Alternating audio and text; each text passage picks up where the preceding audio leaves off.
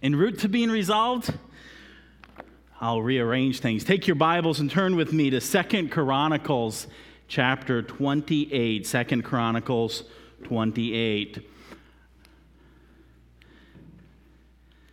This morning I got up and decided to do something a little bit different than I'd planned in Bible Hour this morning. Normally I like to have people come up and help me, don't I? But I have some sickies at my house, so I'm going to keep my distance from you all. And I'm feeling fine. But I'm going to keep my distance, so we're going to have a little bit of a different lesson here this morning. But I want to wrap up the life of King Ahaz, the life of King Ahaz. So you remember he was a king who Isaiah prophesied to, right?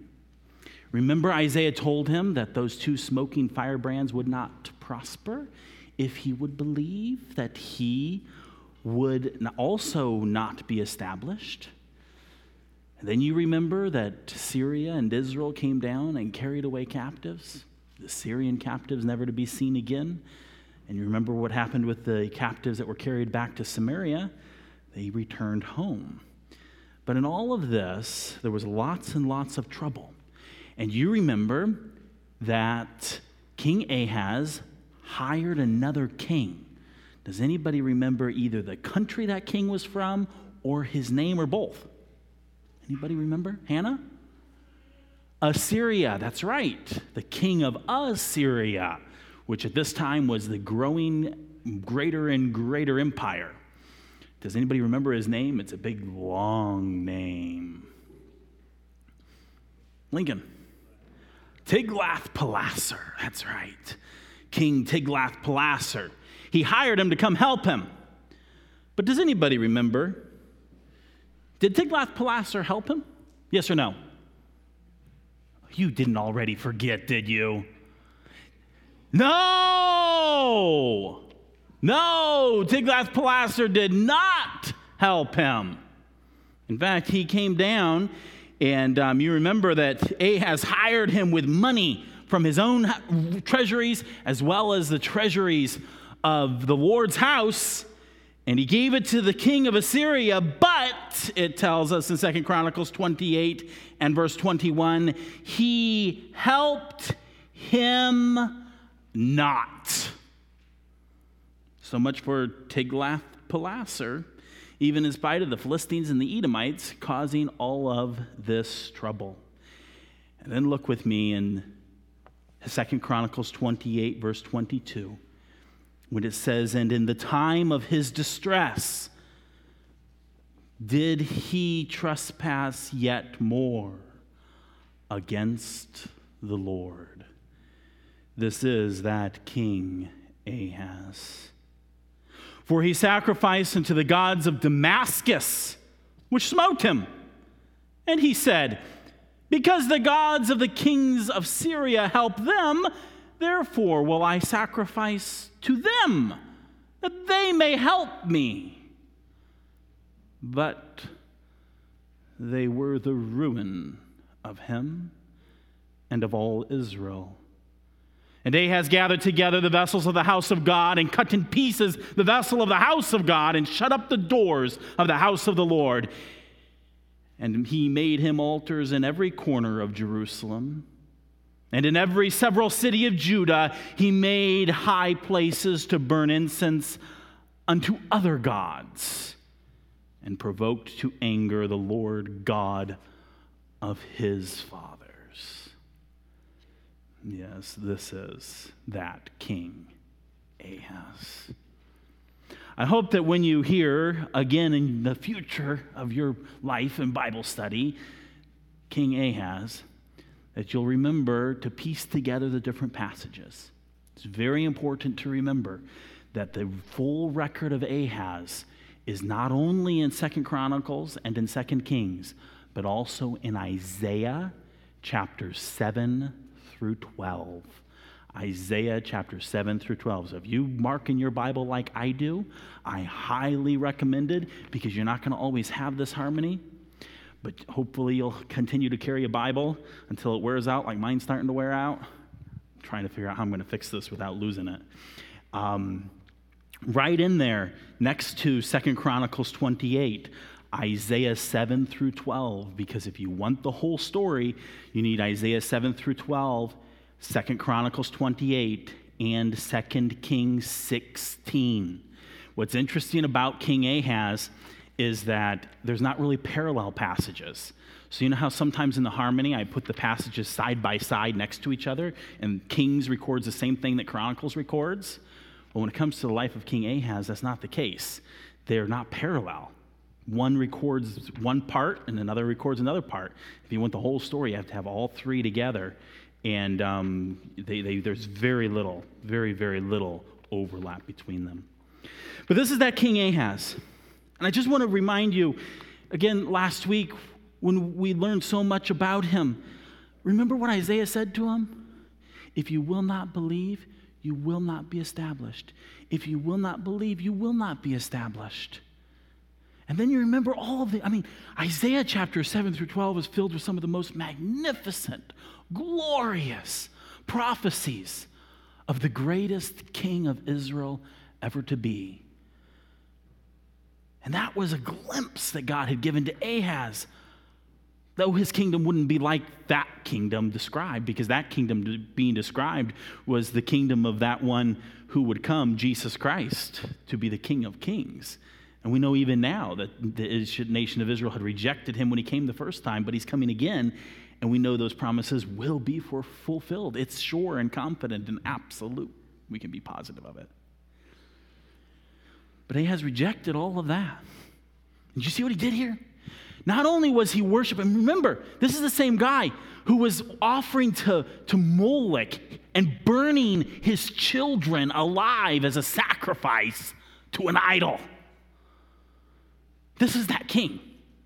That's what was recorded in his early reign of what he did. And he served Baal and Molech. And now he decides he's going to serve the gods of Damascus. And he becomes so frustrated with the true God because he won't obey, he won't believe what the true God has said to him. And do you see what it's recorded here that he did? He actually shut up the temple, broke up the altars, the things that were part of the temple of Jehovah, destroyed them, salvaged them, treated them as salvaged, as he used it then to build pagan altars all across the city of Jerusalem. All across the city of Jerusalem and all across Judah. For he provoked the anger of the Lord, God of his fathers. I also like to remind you of Deuteronomy, chapters 28 through the end of the book, where God warned his people what would happen if they didn't obey him. We're seeing the beginning fulfillment of some of those things. And so now, beginning in 2 Chronicles 28, now we have a parallel passage. You see that? Now we have Kings and Chronicles recording the same thing. Look at that. Kings and Chronicles both record his death. For it tells us, now the rest of the acts and of all his ways, first and last, behold, they are written in the book of the kings of Judah and Israel. And Ahaz slept with his fathers, and they buried him in the city, even in Jerusalem. But they brought him not into the sepulchres of the kings of Israel. And Hezekiah, his son, reigned in his stead. How do you think Hezekiah will turn out with a dad like Ahaz? In fact, you know, oftentimes children who are born to parents who are very young struggle in getting established in life. I wonder how old some of you were or your parents were when you were born. Were any of you born to a 12 to 14-year-old dad?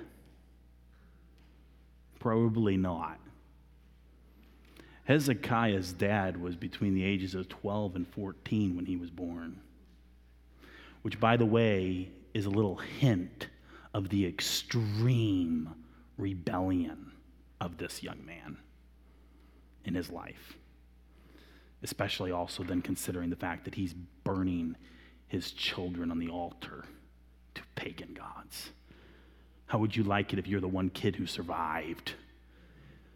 Hezekiah.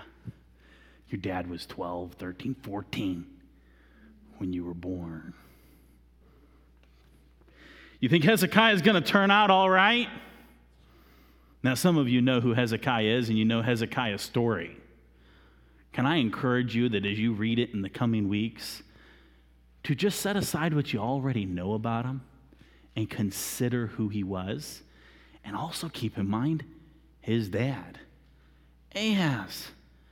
What a dad. There you see Isaiah. Here you can see the beginning of Ahaz's reign. And there's Hezekiah. You think Hezekiah is going to be walk in the ways of his father? Or do you think he'll walk in the ways of his grandfather? Remember his grandfather, Jotham. He was, for the most part, a godly king, as was Uzziah or Azariah. And here we have Ahaz. Ahaz, I'm convinced Ahaz, when you compare him to all of the kings of Judah, was the worst of them all. And you might take issue with me. You might say, oh no, I think that his grandson, who's not on the screen up here, Manasseh, was the worst. And you'd be right in considering what he did, some of the things that Manasseh did. But do you know why I consider Ahaz worse than Manasseh? Any idea why? Bruce? Manasseh repented. Even though Manasseh did far greater and worse things than Ahaz did. And you might say, how could you be worse than Ahaz? And you're right, how could you be worse than Ahaz? Manasseh was worse.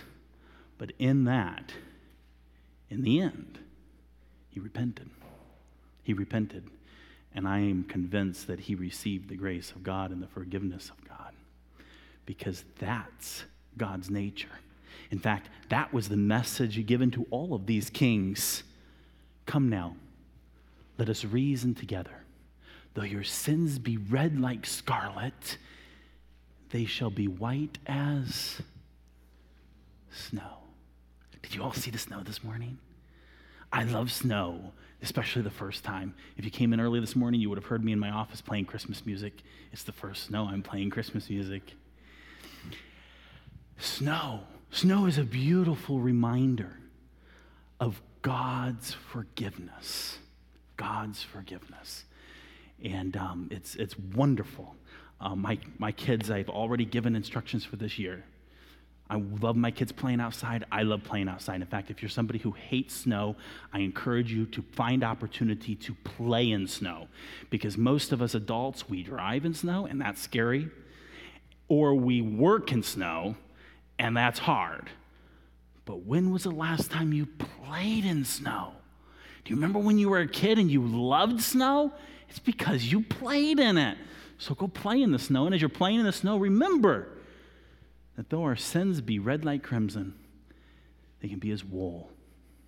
They can be whiter than snow.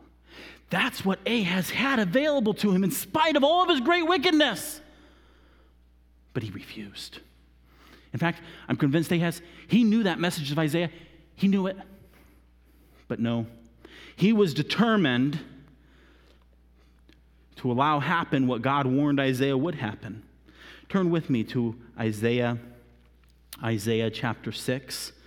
So beginning in Isaiah chapter 7 through 12 is all about Ahaz, Isaiah and Ahaz. And chapter 6, though, is the introduction for when in the year of his first year of the reign of his father. For it tells us in the year that King Uzziah died, Isaiah saw the Lord sitting upon a throne high and lifted up, and his train filled the temple. Remember that?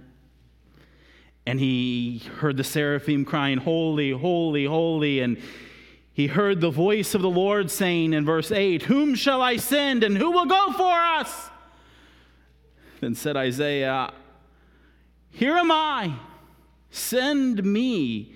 And look what God said to him in verse 9. Oftentimes when we read Isaiah 6, or the famous parts, when the Bible storybooks record Isaiah 6, they stop right there. I love Bible storybooks, but then I hate it when they do this. Because you can't end there, because the Lord goes and gives him the instructions where he said, go and tell this people, hear ye indeed, but understand not, and see ye indeed, but perceive not. Does that sound like Ahaz? Sure does. And then look what God said. Because these are people who hear but don't understand, who see but do not perceive. God said in verse 10, make the heart of this people fat, make their ears heavy, and shut their eyes, lest they see with their ears and hear with their see with their eyes and hear with their ears and understand with their heart and convert and be healed. And you say, what?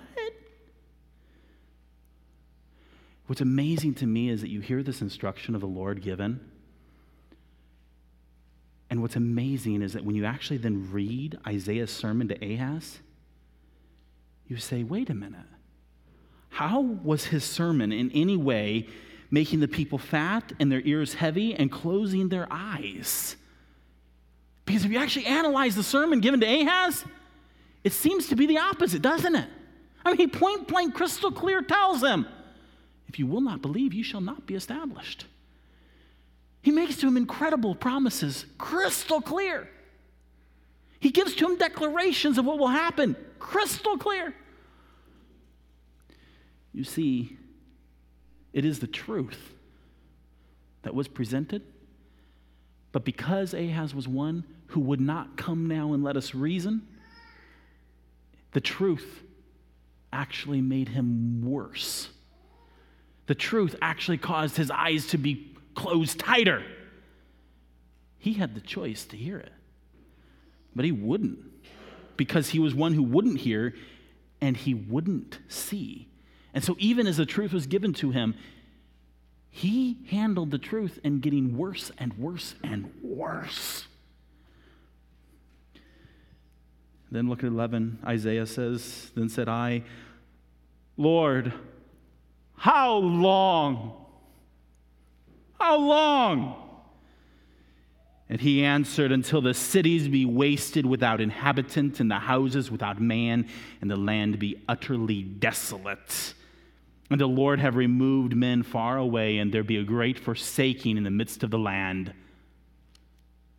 That's how long. Look with me here at the timeline.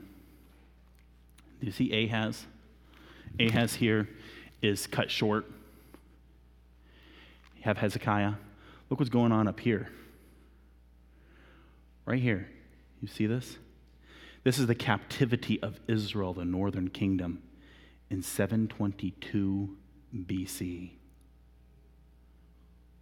It's coming. And to tell you a little bit ahead of the story, Hezekiah, Ahaz's son, he believed the Lord and he was established. Because when this happened up in the northern kingdom, Sennacherib, the king of Assyria, came and besieged Jerusalem. And if it were not for the direct intervention of God, because of Hezekiah's belief, the same would have been true for Judah. But God showed them mercy. It still came, though, because if we continue on here to 586 BC, Judah met their end. But even with all of that, don't forget the promise here in Isaiah chapter 6, the last verse. But yet in it shall be a tenth, and it shall return, and shall be eaten as a teil tree, and as an oak whose substance is in them. When they cast their leaves, so the holy seed shall be the substance thereof.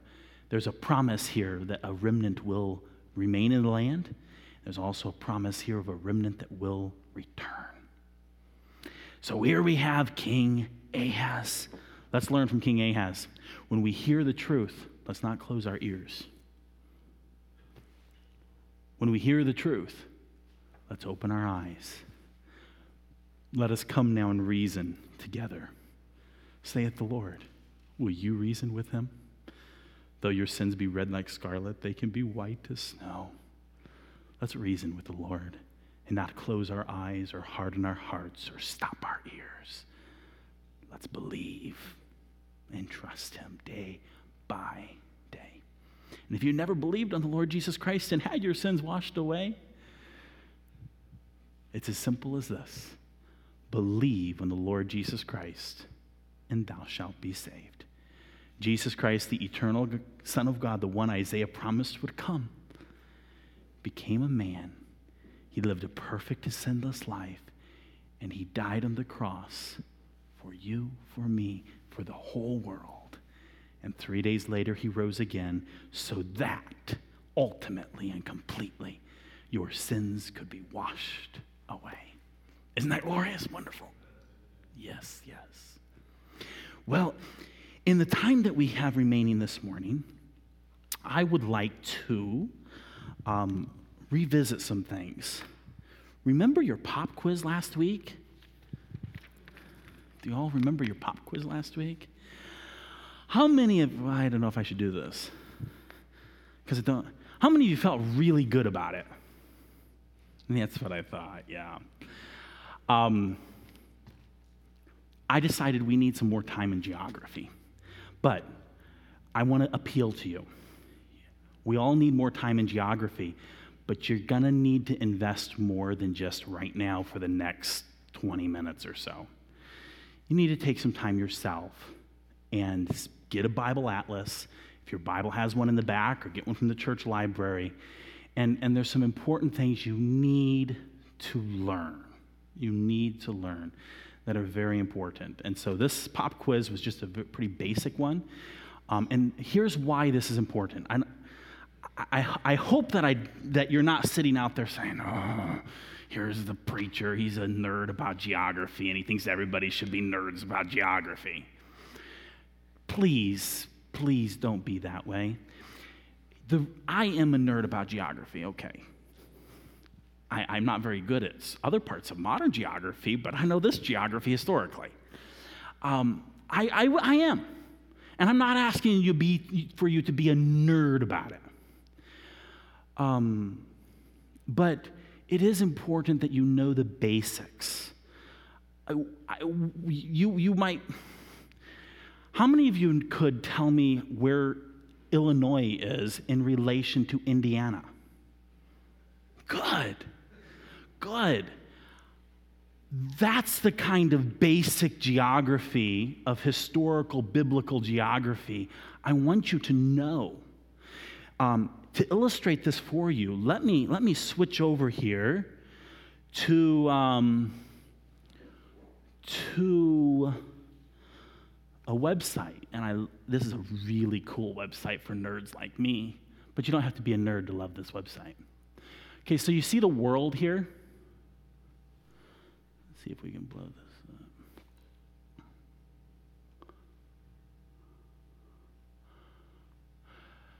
You see the United States over here, right? And you see South America, United States, South America. But look, I've got the United States over here, right? Is that where the United States goes? Nope, that's not where the United States goes. See, the United States actually goes over here, right? But I'm going to move it over here to give you a size comparison. All right, can we do that? So here we're going to put it over here in the Middle East and North Africa, around the Mediterranean. You see that? There's the United States. And so let's zoom in here in this region where we can see these other countries. So here you see the United States, and you can see these other countries: Libya, Egypt, Saudi Arabia, Turkey, Syria. You see them all? And if we zoom in a little bit more, we come here to Israel. Now let's move this down here maybe a little bit so we can see it. In relation to, let's just put, let's put the lake on the lake. Does that sound like a good idea? Put the lake on the lake. So right here's the lake, and it matches up with the Mediterranean. And if you look at this, let's zoom in a little bit more. So there you see Michigan. You notice anything? Israel is super tiny. Super tiny. Really little. In fact, if we zoom in more here, we're going to lose track of Michigan. Let's maybe do it here. Is that close enough? Do you see? Can you see? I know you can't see, but let me just point it out here. Again, here's Michigan. You can all see the shape of Michigan, right? Okay. Can you see the Dead Sea right here? And then can you see the Sea of Galilee right there? What is that? So we have Beersheba, which is a southern city of Israel over in about this region. This down here is all desert. It's Israel, but it's desert region. So we have Beersheba about where South Bend is, don't we? So if you were to go from, about South Bend, let's see, who's the truck drivers around here? Mr. Rillema, can you help us out here? If we're going up here on Michigan, about where is the Sea of Galilee here? I don't know where that is. See, I knew he knows so well. North of Grand Rapids? What? How far? Okay, a little bit north. So you could drive from the southernmost part of the nation of Israel, the southernmost main city, not the one way down in the Red Sea, up to the Sea of Galilee, and even north of that region, as if you were driving to Grand Rapids. Not very big. Not very big. So it's relatively small. So the Dead Sea is here, the Jordan River, and the Sea of Galilee here. Up here we have Lebanon. Over here we have Syria. Right there is Damascus. So you see that? Damascus is right there. So if you were to go from Jerusalem here, where is that? Maybe, I don't know where that would be at. Edwardsburg to Damascus. We hear about Damascus in the news today. Damascus is still a city, and it's been there for, a few thousand years. It's a Syrian city. There is the capital of Syria, a whole different country. So you see it? This, by the way, this website is really cool. It'd be fun for you to go check it out, because oftentimes when we see our maps, they're flat, but the earth isn't flat. There's a sphere. And when you flatten it out, you stretch things and you shrink things and you warp things into weird shapes. And so when you take it, and this website here actually does a good job. What it's designed to do is actually where you can grab different countries and move them around and see real on top of each other size comparisons. And so it's called the TrueSize.com. Let me verify this here. I think because I switched out of PowerPoint, my computer went to sleep.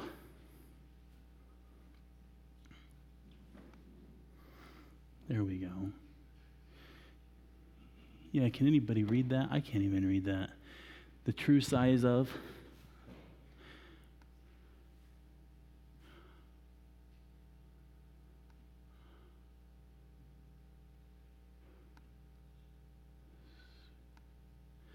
It's also fun to do when you're talking to people like from China or other countries to show them how their country compares to the land. Yes, the TrueSize.com, the TrueSize.com.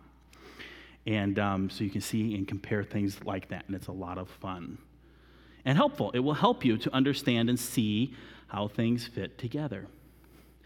What I'd like to do now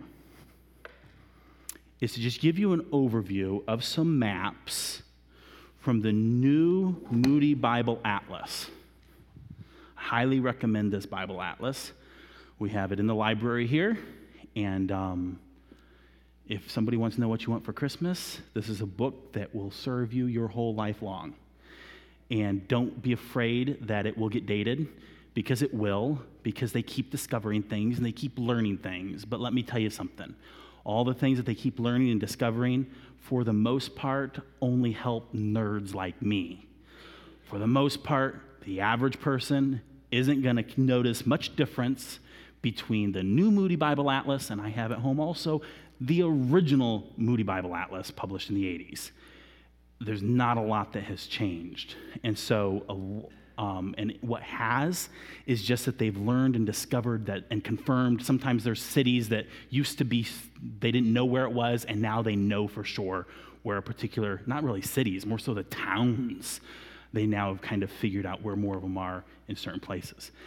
So don't be afraid of it. It will serve you your whole life long. So the Moody Bible Atlas, or any good atlas you can get, for in your home. This particular one has almost all of the maps that I show you, almost all of them come from this book, and this book has 118 of these maps of all different little details, and a very well organized and details to it. But I want to show you here this morning 8 maps of the same place. And my goal is not for you to read it, because you can't read much up there, can you? All right? You can't read much up there. But I'm hoping that you'll be able to see the Mediterranean Sea and the Dead Sea and the Sea of Galilee, and then you'll be able to see the color coding around them. And I'll tell you the map numbers for these, and you can go look at them back there, taking notes. These are the top, you might say, most important maps. And again, why is this important? Why is what I'm going to show you, these 8 maps, important? Here's a reason. Isaiah. You will miserably understand Isaiah if you don't know the basic kingdoms and nations referred to. You will get so little out of Isaiah if you have no idea who or where Edom is, who or where Moab is, what Babylon is, and where they're at. It's very important. And in fact, a lot of your Bibles may actually have maps in the back, and so don't neglect those. When you come to a country particularly and you don't know where it's at, beg you to look. We have a memory verse in Family Bible Time this year that says, "Study to show thyself approved unto God, a workman that needeth not to be ashamed, rightly dividing the word of God." That rightly dividing the word of God speaks of properly and correctly understanding it. And I'll tell you, if you know your geography, or at least you have a good resource nearby and you make sure to take the time to look it up, you will be able to rightly divide the word of God. Isaiah is a book that is often neglected, very much neglected, especially in the Church of America, for many reasons. But one of them is that we have become a lazy people in understanding and making sure that when we read it, we understand it. We know what it's talking about. And locations and places, this is very, very important. So what I'm going to do for you is I'm going to jump through this book on the most important maps that are in this book, and I'm going to show you some of the basic things that you need to be familiar with, if not memorize. Like a student, study to show thyself approved unto God. And again, you're not going to get it here this morning. That's why I'm going to tell you what map number it's in, and I'm going to tell you this book is in the library, and I've got it set out back there on display as well, another copy, for you to take a look at these and snap a picture with your phone, if you haven't bought it, of these particular maps, and take some time to understand them. This one here, does anybody know what this map is? We've shown this map many, many times over the years. Looking at it, just looking at the colors and how the different colors are played out there. Any idea what this map is? Hannah? You're right. She said it's the tribes. Okay, first thing you need to know in map learning. Here's the first most important things to know. This is the Mediterranean Sea. You all got that? What's this? Okay, let me give you another name. I know I'm getting nerdy, but this will help you. The Great Sea. In the Bible, it's referred to as the Great Sea, the Mediterranean Sea. That's this. Okay? What is this? What is it? Yes, the Dead Sea. Very important piece of the geography to know. And then what is this up here? The Sea of Galilee. Very good. And what connects the two? The Jordan River. Very good. So whenever you may see this little section, an outline map, the identifying facts that what you're looking at is the Mediterranean Sea, the Dead Sea, the Jordan River, and the Sea of Galilee. Okay? There's the basics of water you need to know. If you know those water, you're going to be able to identify your map. Now, there's a few cities that you need to know. Actually, some parents, you want some homeschool assignments for your kids? I've got one.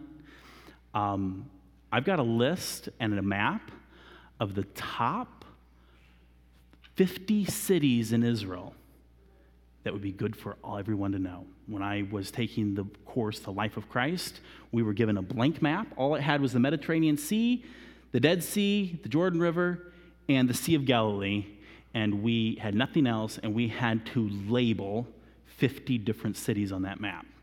Now, that's more advanced, but I'll tell you right up front, that will really help you if you do that and take the time to learn those top 50 major cities.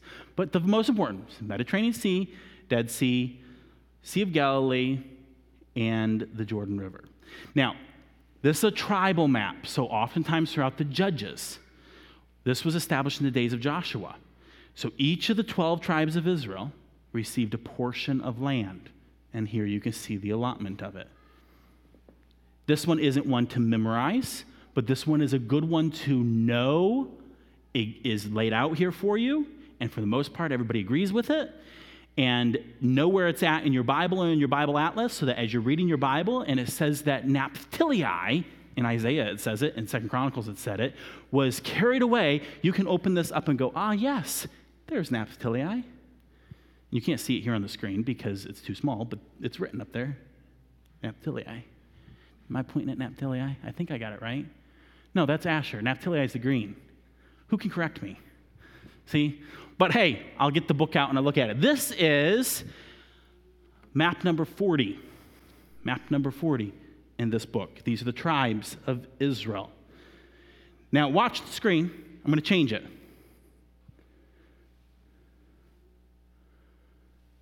You still see the Mediterranean Sea, the Dead Sea, the Sea of Galilee, the Jordan River.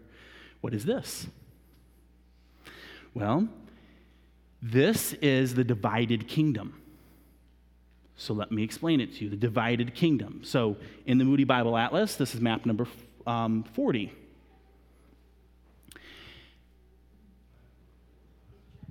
Did I just say 40?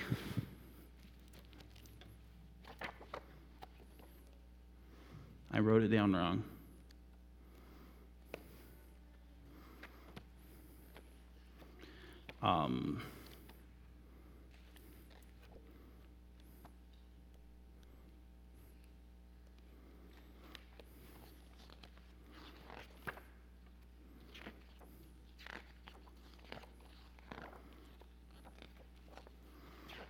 Lots of maps. This is map number 66. 66, the monarchy divides. So let me explain a few things here on this one that are important things to know. So here's some kingdoms, all right?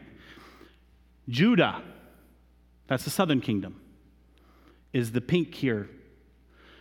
Israel, the northern kingdom, is the purplish color here. Not to be confused with this one, but the purple color here. That's Israel. And Isaiah and other prophets referred to as Ephraim. Am I blocking your view? Often referred to as Ephraim. Over here we have Philistia. What's Philistia? The Philistines. The Philistines. They're over in this region. Up here we have Phoenicia, which are famous for the two city-states, Tyre and Sidon, on the coast, those powers. That's Phoenicia up there. That's where Jezebel came from. She was a princess of Phoenicia, way up there in the north. Over here, we have Amram, which is now a more technical name for Syria. So there you know that. We always, in your Bibles, it's almost always referred to as Syria, but this is a more technical term they're using. And then last week, I had you record Edom. Here's Edom, this purple here. Here is Moab, here. And here is Ammon. You remember Edom was the brother of Jacob. His descendants live here in Edom. Moab and Ammon, remember, were sons of Lot. And these are the Moabites and the Ammonites. They have their regions here and here. And then up here, we have Syria. Did I cover all of those? So you see how the map changed? Now here's what's fascinating. The tribes still are laid out in this region. So even though this now shows a different distinction, the tribes are still there underlying all of this. So that's the reason why I start with the tribes, because it builds. Even in the time of Jesus, even though the locations of the tribes were not identified, the tribes are identified, and people did live in those regions of their ancestral tribes. So it's a foundation to all of these. So here's other kingdoms. So again, this is a map like trying to understand and see, we have Indiana, Michigan, Illinois, Ohio, Kentucky. Most of you could identify those on a blank map, couldn't you? That's why I'm asking you to be able to do the same thing here with Philistia, Judah, Israel, Phoenicia, Syria, Ammon, Moab, and Edom. Now I'm pointing at those and know where those are at. How many of you were able to follow with your eyes where those were at when I just said it? A few of you, good. You have to learn it on yourself. I could go here and review it, but unless you actually take it and review it on your own, you're not going to get it. So this is a map of the divided kingdom. Watch the map. I'm going to zoom way out. Way out. This is the Assyrian Empire. And you notice all the different colors? We talked about this last week. The different colors show how the Assyrian Empire grew. But the main heart of the Assyrian Empire is here between the rivers Euphrates and the Tigris River. That's the heartland of the Assyrian Empire. Later, we're going to see the Roman Empire. Where was the heartland of the Roman Empire? You probably all know this. What country, or do we identify with it? Modern country? Italy. Yes, Italy. That was the heartland of the Roman Empire. But we know that the Roman Empire went far outside of Italy. So the same is true with Assyria. The heartland of it was here in this region. Now, here again, we have the Mediterranean Sea, and you can barely see the Salt Sea, the Dead Sea, and the Sea of Galilee. Over here. See Egypt down here? Here's the heartland of Assyria. This is map. My notes are not working on my screen. It's showing me my old original notes from the first slide we were at. I'll mark these down for you later. I won't waste your time right now. This is the Assyrian Empire. This is a good one to know that you have. Watch the screen. Same basic part of the map, but this is the Babylonian Empire. So we have the Assyrian Empire, and then we have the Babylonian Empire. You see, here again is the Mediterranean Sea. Here's Jerusalem, the Salt Sea, the Sea of Galilee. There's Damascus.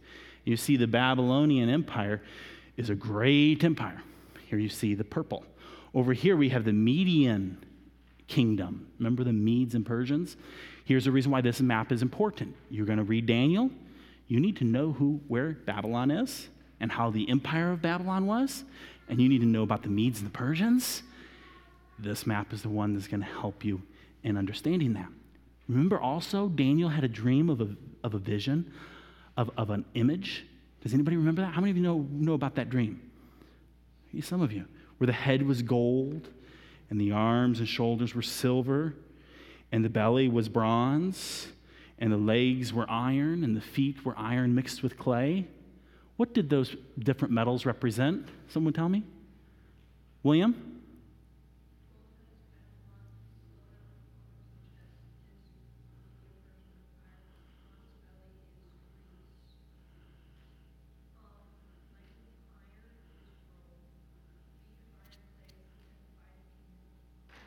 All right, yeah, he got it. I just asked the question, what do they represent? And I wanted to hear the word nations or kingdoms, and he listed them. All of you need to be able to do what William did. So grandpas help out grandkids and fathers help out kids. What he just did is very important for you to be able to understand Daniel, to be able to understand the prophets, because all of this plays together. So you see the Babylonian Empire. Poof, Assyria is gone.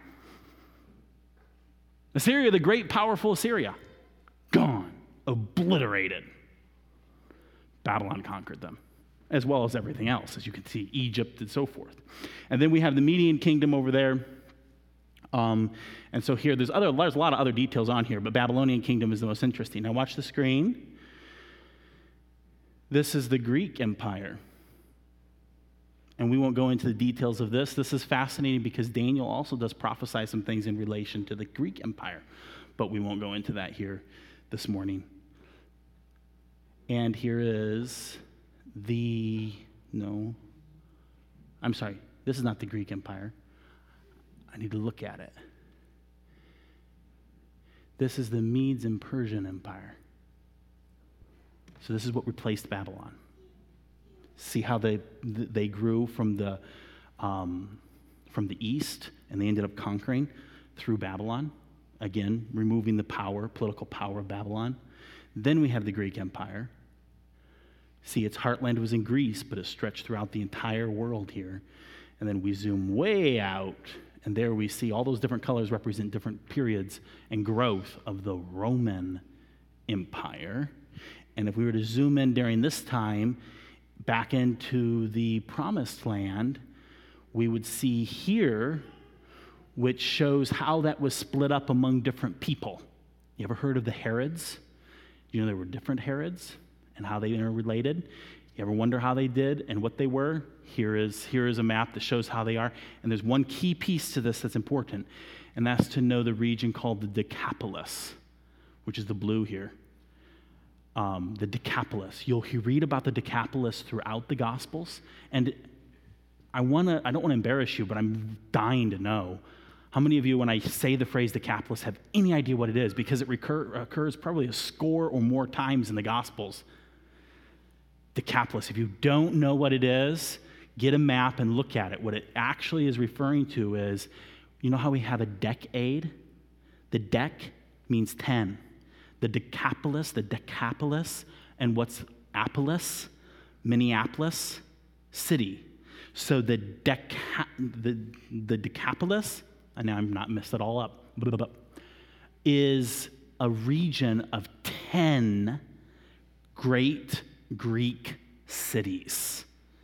And it was a powerful region and a prominent region, those 10 cities, during the days of Jesus and the apostles. So the Decapolis of 10 cities. So there's a series of maps, and they all layer on top of each other. You see how they layer on top of each other? And so the most important basic part of it is for you to understand the basics of the kingdoms. So a way for you to know and just to get a glimpse of it is know the states, we'll just call them states, because that's really more of what they were. They were kingdom states around Israel. Those kingdoms, Israel, Judah, Israel, the Philistia, Edom, Moab, Ammon, Syria, Phoenicia, Assyria, Babylon. Picture it in your mind and know those countries. And if you can identify those countries, when you read your minor prophets, your major prophets, and any of your historical books, you will have a whole new recollection and understanding of the scriptures. Next week, we're going to talk about an important region called Samaria, which so far in history has been known as a city, but it's going to now be known as a region that will continue all the way through the time of Christ. Did I inspire you? So what are you going to ask for Christmas? Yay! That sounded lame. Good thing you're not my nieces and nephews. This is what they all got for Christmas like 4 years ago. Yes, a Bible atlas. Very, very helpful. Basic book to have in every home library. So that when you have a question, you don't have to go Google it, because Google will confuse you. I promise you it will. It will help you, but it will also confuse you. Having a good, reliable source that's Bible-based will very, very much help you. All right? So I recommend this one. There's others. I have a few others here. There's a really, really cool one that's called the Satellite Bible Atlas, where they actually take satellite imagery, photographs of modern Israel, and then they superimpose on top of it the ancient city names and routes and places. That's a neat book, too. You can check that one out if you'd like to. You won't find that one in the library. That one's in my personal library. And I have some other Bible atlases that are fun, too. So I encourage you. I guess the real lesson of all of this is coming back to that scripture we're all memorizing this year. Study to show thyself approved unto God, a workman that needeth not to be ashamed, rightly dividing the word of truth.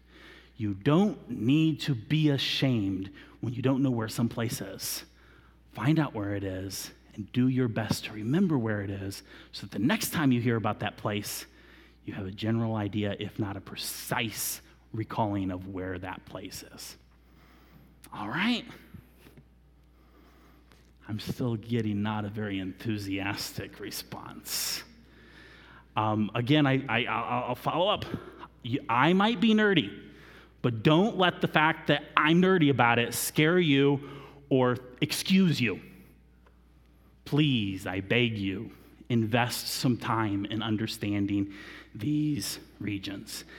And in one of these weeks, I'm going to give a pop quiz and see how you all do on knowing some of these places again. Father, thank you for your word. Thank you for the history that it has revealed to us. Thank you that it is reliable. Oh, how often we read different things and we get conflicting information, but yet when we come back to your word, we know that we have reliable record. Lord, help us to understand it and help us to be faithful students to truly study and invest the time in seeking to know and to understand your word. And Lord, also I pray that we would not be as King Ahaz, as we learned this morning, that we would truly heed your call to come and reason together, to find forgiveness for sin. And we thank you that that is made possible through our Lord Jesus Christ. And we thank you this morning for the beautiful snow to remind us that though our sins be red like scarlet, stained, impossible to remove or wash away, that it is possible with the precious blood of Jesus, the Lamb of God, who died for us. May we rejoice in that each day that we see the snow fall, and may we glorify you. And if we have not received that forgiveness, I pray that each one who hasn't would today receive it by believing on you. And so we commit the rest of this day to you, and we pray in Jesus' name, amen.